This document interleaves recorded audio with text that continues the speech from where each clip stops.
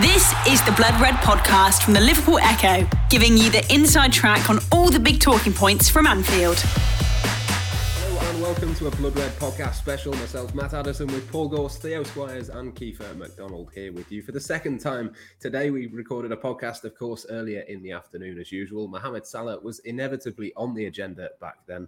But since then, big news has emerged. Mohamed Salah has signed a contract extension worth around £350,000 per week at Liverpool until 2025. It's a heavily incentivised deal, Gorsty. It's linked to trophies won, but the main thing is that after such a long saga, this deal is done and dusted.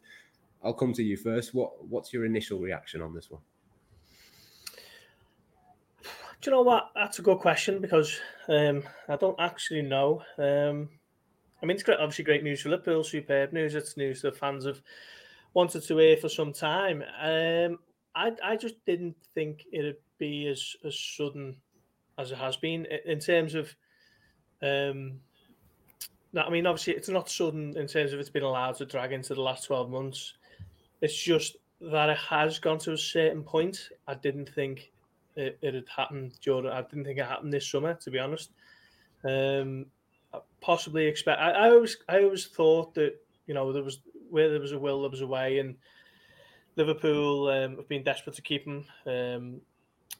Tom Werner, actually, funnily enough, I had a chance to speak to him a couple of weeks ago, possibly towards the end of May, and they basically said that they've communicated their desire to keep Salah, and then the rest of it is down to Liverpool's officials. Your Julian Wards and whoever else is leading those negotiations these days, Mike Gordon as well. But once it's got into the last 12 months, I didn't think it had come as sudden as it has. I thought it might have been a case of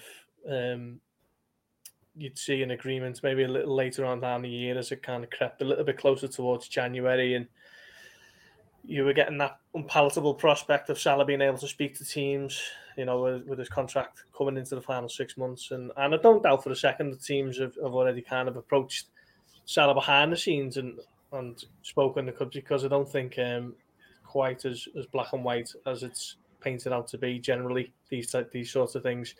Plenty of shades of grey involved. But ultimately, it's the news that Liverpool fans wanted to hear. It's a massive boost going into pre-season and into the summer as a whole. And then, as we said earlier on in the pod today, I fully expect Salah to get a full pre-season behind him and hit the ground running. And you'll start to see the kind of form that he was in at the beginning of last season, where he was probably the best player in the world. So he's not playing. He hasn't got that additional kind of point to prove to the club in terms of, look, this is what I'm capable of, pay me what I'm worth. That's all put to bed now. And I suppose in a way it's while he won't have that kind of fuel to the fire, it's something that I'm sure has definitely put his and his family's mind at ease, and he'll just be able to play with the freedom that we know he's capable of. As Ghosty says, Theo, there, it was never kind of inevitable that this would be the conclusion. I think a lot of people were a little bit concerned about the prospect of him potentially going on a free. All of that now is wiped. Liverpool fans go into the new season with a bit of clarity and a bit of a lot of clarity and a lot of certainty around what's going to happen with Mohamed Salah. But I suppose the thing in the back of my mind all along during this saga was that it just makes sense. I think it makes sense for Liverpool to keep a player like this. It makes sense for Mohamed Salah to stay. And ultimately, it does seem to me like the most sensible and logical conclusion has been reached.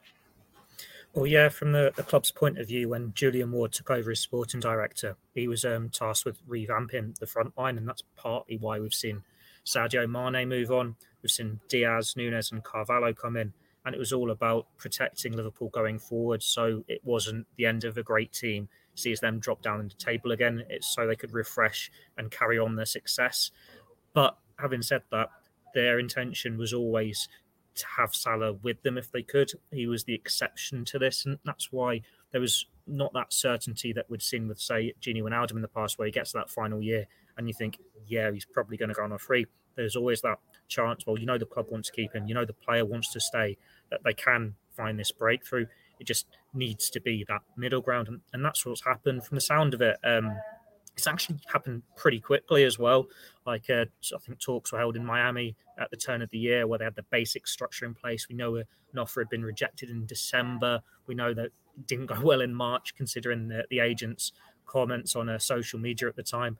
But now it's like, preseason starts on Monday. It's that perfect final signing going into preseason. It is a heavily incentivized contract, so it's basically protected the club's wage structure, but rewarding Salah if he does what he's been doing for the past 5 seasons. Like, it's not just on the team's performances. If he scores the goals and he gets the assists, having got the Golden Boot last year, having got the Playmaker Award last year, he is going to be getting big money for it. But then Liverpool are going to benefit from him doing that as well. So it might not have been an easy deal to conclude, but it was always their priority to get it done. Liverpool wanted to keep him. They know he is one of the best players in the world, and he was certainly the best player in the world for the first half of the season. If he'd had that form for the second half of the season, Liverpool probably win the quadruple when he wins the Ballon d'Or. It's as simple as that. Now they've got this done, and he is part of the future for 3 more years. And Liverpool said, well, he's still at his peak at the end of that. He's going to be 33 when this contract extension expires. And you look at Messi, Ronaldo, Ibrahimovic, Benzema, Lewandowski. There's no reason why he couldn't get another contract off the end of that. But that also means in 12 months' time, we're going to be in the exact same situation again, because you have 2 years left on his contract. And we're going, oh, is he going to get another contract? It's basically see if he can keep up his standards. If he does, Liverpool profit, he profits. And I'm just all glad this saga's over. It's given everyone a boost. We've known Liverpool's incoming business seems to be done. Well, they've saved the best till last. Yeah, the last thing I think we all wanted was to keep talking through another season of this, Kiefer. And I suppose with pre-season just a couple of days away, it's a massive boost ahead of that as well, isn't it? How big a deal do you think this will be, not just for Salah, but probably for the rest of his Liverpool teammates as well? They've got clarity on whether he's going to be there or not. Yeah, I think 100% that. I mean, obviously, we knew he was going to be at Liverpool this season. He came out in May and said that, there was no danger, obviously, of him being sold this summer. But, beyond that, and as Theo touched on, obviously, Julian Ward's obviously been given this task to kind of, have a couple of, pointers ahead of next summer and, one eye on next summer and kind of, start that revamp. Obviously, we've seen that with the departure of Mane, and obviously, with the uncertainty of a player of Mohamed Salah's quality, he's not someone you can go out and replace overnight. So obviously it alleviates that burden from Liverpool, from their list of things to do, and for his teammates as well. It's the next in a long list of players who have signed contracts. I mean, obviously Henderson and Van Dijk, Robertson, Trent last year, Fabinho, Alisson as well. I mean, you're looking at the core, the core structure of a team that's won 6 trophies in 4 years, 5 years. That they've all signed new deals and they're all ready to go again. The manager signed a new deal. There's been changes. I think obviously it's important that things don't stagnate. So it has been freshened up with likes of Nunez, Jota in recent years, Diaz. So yeah, it's just a really exciting time. And I think as Gorsey touched on as well, now that the saga is over, it probably almost gives him another point to prove in terms of, right, you've got your money, you've got the deal that you crave for so long.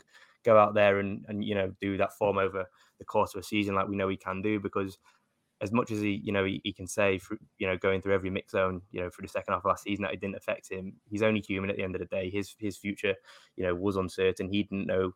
I think he made it clear that he wanted to stay, obviously, before the Champions League final, but that was obviously him trying to jump the gun and make sure the club obviously probably didn't have any, plans to maybe cash in on him or whatever. But, as of course he said again, clubs would have been, looking. Obviously, there wouldn't have been a great deal of clubs that probably would have been able to kind of advance on what Liverpool are offering. But, why would you want to leave Liverpool? I mean, it's in such a good position at the minute. As I said, Klopp signed a new deal. There's so many core players. They're going into a new generation. And as Theo said, I think Klopp mentioned before the turn of the year, he kind of referenced Lewandowski, didn't he, as like the benchmark and Ronaldo in terms of, playing at the peak level at such a, well into their 30s. And there's no reason why Salah won't do that. We know that he's a model pro. His recovery's spot on. He's 30 years old now. I wouldn't be surprised if in 6 years' time he's still playing in the Premier League or, in one of Europe's top leagues. I mean, it's the game's changed. You're not done. I mean, 10 years ago, if you look at kind of FSG's model, what it would have been for players over 30. I mean, I remember when Kolo Touré got given a contract, and that was like, what? So, for them to be giving out, £350,000 to to a 30-year-old, they deserve credit as well for that, to kind of adapt and kind of change their approach, for the best of the club, really, and hopefully, like you say, it will kick on a new era now at Liverpool. Yeah, for all the talk of transfers, Ghosty, this summer, this sort of feels to me like the biggest signing of the summer that Liverpool could have done. It was the big one to tick off the list for Julian Ward. And you look at other clubs, Manchester City have made a big splash, Liverpool have made a big splash of their own with Darwin Núñez. But to sign up Mohamed Salah for the next few seasons is just as big, if not bigger, than any of those, isn't it? The Blood Red Podcast from the Liverpool Echo. It is purely because, if you look at it as though you're signing a player, whether he's new or not, Liverpool would not have been able to have bought a better player than Mohamed Salah for that position. What's the alternative? Either he signs or you replace him. And for me, any replacements would be a step down, because he's just the perfect player for Liverpool's system. He's proven that over the last 5 years. And I think it's an interesting one that he's kind of communicated his determination to continue performing well into his 30s, and he keeps himself an absolutely incredible nick, doesn't he? You've only got to see the pictures that he's putting up from the island that he's on at the moment, which I believe is Mykonos, and he's just an absolute machine. And I think football's changed actually in the last few years. In the day, you're looking at kind of retirement age 32, 33, certainly 34. But nowadays, some of the best players in the world are still going strong well into the mid to late 30s, aren't they? Karim Benzema's one of the front runners for the Ballon d'Or. I think he's 35 in December. Luka Modric still going strong, isn't he? What's he, 36? Jordan Henderson is still patrolling Liverpool's midfield. And then you've got Zlatan Ibrahimovic, who's playing for AC Milan in the Champions League this season, or last season rather. He's 41, I think, in October. Messi, of course. Ronaldo's going to be, 37, 38. So generally, football's changed now. Players keep themselves in a lot better condition than they used to years ago, where they go on the summer holidays and the excess of the drink and the food. That see them coming into pre-season with some weight to shift. It's a completely different ball game now, and Salah is at the cutting edge of that. So I don't expect him to tail off dramatically over the coming season. So, I think he'll be Liverpool's top man for the next 3 years, certainly. Jamie Carragher's been reacting to it, Theo. He says that Mohamed Salah can go on and become one of Liverpool's best ever players. And it's really hard to argue with that, isn't it? The fact that he's been here so long and is already in that conversation, if he continues at the same levels, which obviously he and Liverpool hope and expect that he can do, if he does that for another 3 years, I mean, where on earth will he be in the standings? He'll be right up there, won't he? I imagine that was Ghosty's dog we were hearing in the background. Was it really happy to see Salah sign this new contract as well? I was going to say, I was waiting for Ghosty to just make a Jack Grealish dig. Because like the way the summer's gone, that would have been perfect there. But no, we'll stay clear of this City-Liverpool thing, and I'll actually answer your question. I was just saying to Joe when we were filing this, you look at the Liverpool scoring charts, he's only 2 off Michael Owen anyway. But if he does meet these standards that he's been setting for the last 5 years, and he's getting 25, 30, 35 goals a season, he's third in the scoring charts potentially by the time this contract's up. Like before, with Liverpool scoring charts, you always say, it's impossible for anyone to overtake Rush, for anyone to overtake Roger Hunt.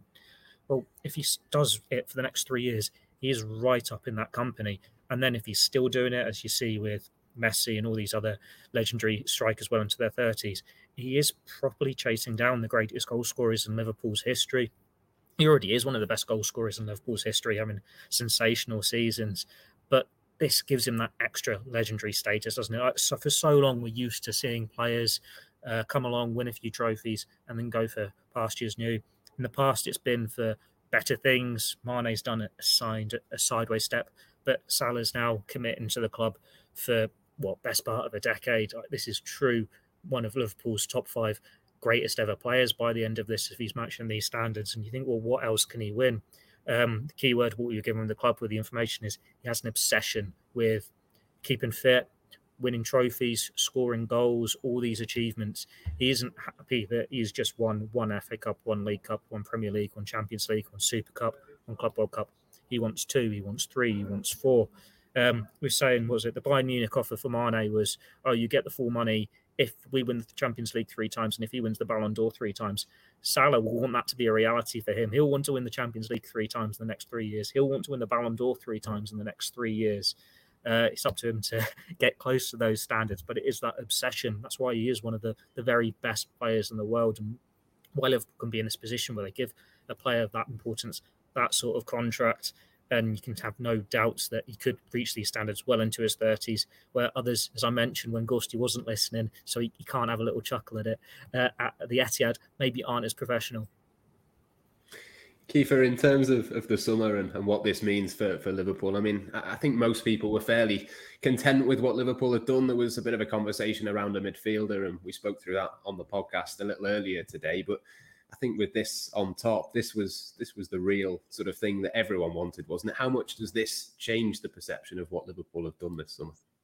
Oh, 100%. I mean, it just adds a bit of gloss, doesn't it, to Liverpool's business that they've already done. I mean, it just shows you that perception's everything, because Liverpool, if Salah hadn't signed today, say, they'd be going into the season with the exact same squad, but because obviously they've got that security of Salah for the next 3 years, they're already happy. And, maybe it'll just kind of, I think, the committee and Michael Edwards and the work they've all done, and obviously Julian Ward's now taking that baton on, they deserve everyone's trust, and there's a reason, they've got a plan, and, the principles they stick to. And I think this just shows that really. And if they choose not to go for a midfielder this summer for whatever reason that may be, if they're waiting for something next year, or there's nothing in the market that kind of suits what they're after, I think they've proven with their business time and time again. I mean, the signing of Salah himself 5 years ago, I mean, if fans could have had their way, I mean, it would have been Julian Brandt and Mario Götze, one of those coming through the door at the time. And I don't think they would have done anything near to what Salah has done at Anfield during his 5 years. So it just his career is at Liverpool has been a success story for obviously him personally, but obviously the recruitment of Liverpool. So yeah, it's and especially like you look at City and the Haaland deal. I know obviously after the Champions League final, it was quite a hard thing to take for a lot of people. Like City just added another world class player to their ranks, and then obviously we matched that with Darwin Núñez, and then again you've got Salah. And yeah, it's just going to be an exciting time. I mean, what did he have last week? I think he had 7 weeks off last summer. He's probably had 4 weeks this summer.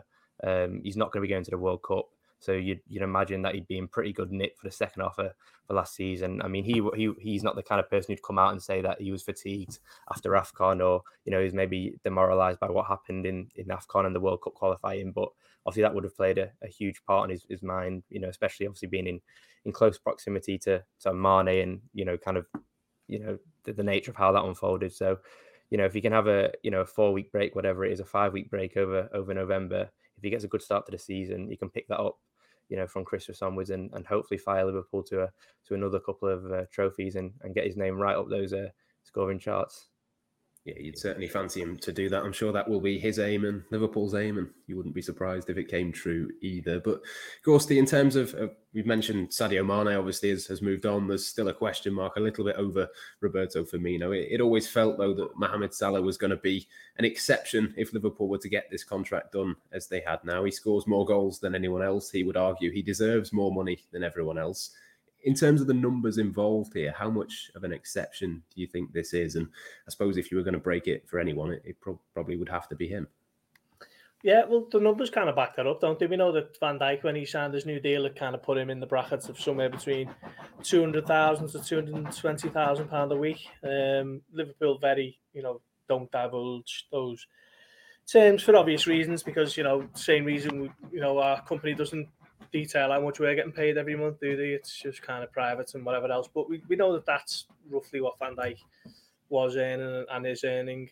So for Salah to completely smash that and move up to somewhere between 350 and 400, depending on what he can get up to in terms of the heavily incentivized contract, it just shows you how much he is thought of within the club and by the ownership group. So yeah, I mean, he is a special case, so it was always going to have to be something that kind of put him towards the top end of the Premier League's top earners, your Kevin De Bruyne's and previously, your Paul Pogba's and whoever else. So he deserves it. He's certainly proven that over the last 5 years, and now it's all done and dusted and settled. He can look to put that behind him and just carry on as he has been, really. He doesn't really need to change much, does he? Just get a little bit of a rest and come back fit and firing, and Liverpool will be able to be in the thick of it again. Absolutely. So superb news for Liverpool. That is all we've got time for on this Blood Red Reaction special, though. There's loads more, of course, across onto the Liverpool Echo's website, liverpool.com as well. We've got loads more to come in the next few days. I'm sure that will add a spring to everyone's step as well, heading into pre-season for Liverpool. Mohamed Salah signed up for another 3 years. That's all we've got time, though, for now. Thank you for watching, and goodbye. You've been listening to the Blood Red podcast from the Liverpool Echo.